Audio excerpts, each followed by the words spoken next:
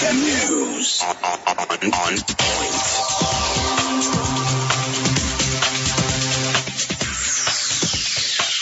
Let's take a look at the news. I'm Lynn Komjisha.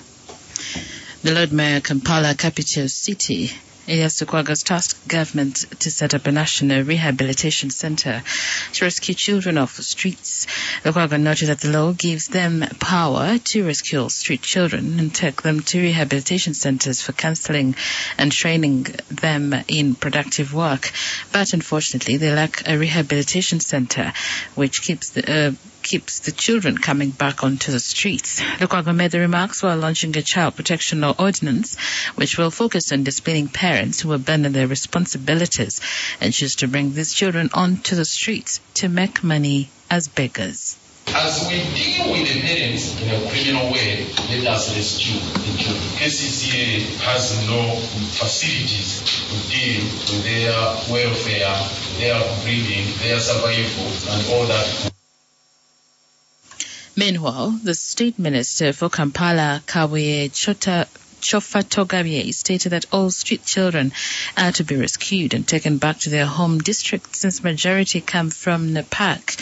He also cautioned parents against abandoning their responsibilities and using their children as businesses to make money. The number of child murders has increased. This is a very appealing situation, and it is really likely to worsen if nothing is done to rectify it. The future of these children is at stake, and as government, we cannot make a mistake of doing nothing, because doing so would be suicidal.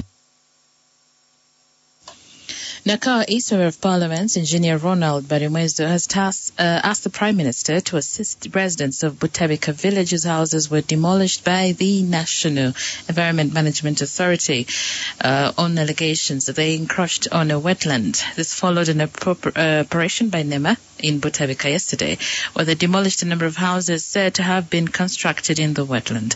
Barimwezo said a number of his residents were left homeless, appealing to the Prime Minister to intervene so that residents can at least get food and shelter. Yesterday, a team from NEMA came and demolished people's houses. And today, as we speak, people are homeless. Children are staying outside. And they are in a terrible state that they need help. And therefore, I would like to ask the Prime Minister to come to their aid. Otherwise, these are Ugandans that pay taxes, and therefore they need help in such a circumstance.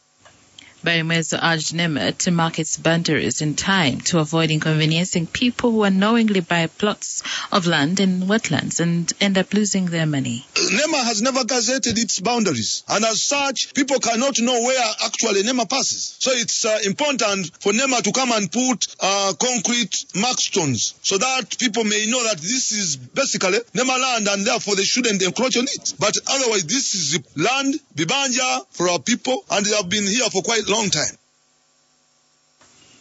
Busoga Kingdom and its partners, SB Biosensa and Jusu Links, have donated 100,000 instant malaria testing kits to the Ministry of Health as part of the campaign to wipe malaria out of the country.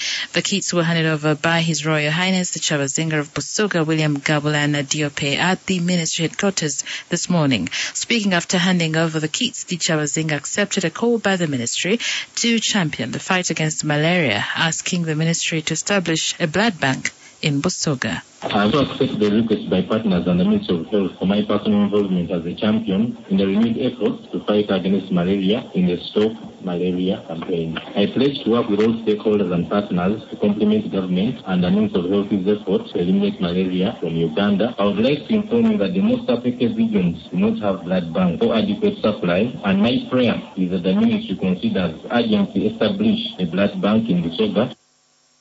According to the information from the Ministry of Health, Busoga region comes third below West Nile and Karamoja region of areas having high malaria prevalence. The Dr. Jane Rusucheng, the Minister of Health, welcomed the gesture by the Chabazinga and said Uganda spends over $150 million annually treating malaria. As government moves forward to roll out the parish development model, we need healthy people so that we can get maximum output out of the parish development model program. Your Majesty, allow me to inform you that the government of Uganda spends on average, over $160 million annually on malaria. In other news, the World Bank has slashed its annual forecast for global economic growth, warning that some countries are facing a major recession because of Russia's war in Ukraine and coronavirus. The bank said Eastern Africa and some parts of Europe were particularly affected.